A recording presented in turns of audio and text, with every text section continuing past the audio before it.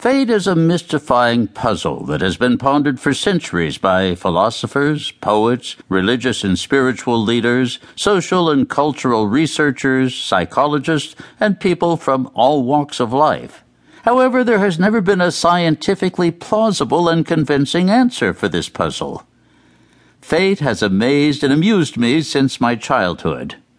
About 47 years ago, during my junior year in college, I had a heated debate with a classmate who absolutely believed in determinism, while I energetically argued for free will. We went around in circles, hotly contesting the extent and scope of the power, authority, and control people have over their lives.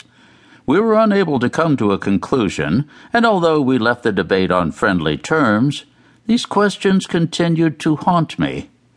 I have frequently talked about the concept of fate or destiny with my wife, children, and friends. I have never stopped searching for clues regarding this mysterious topic. In search of an answer. Over the years, I read many books and articles about fate and destiny. A few non-fiction books in particular struck me as being on the right track. Although they were written by people with diverse backgrounds and interests, they all grappled with the same mysterious questions of fate.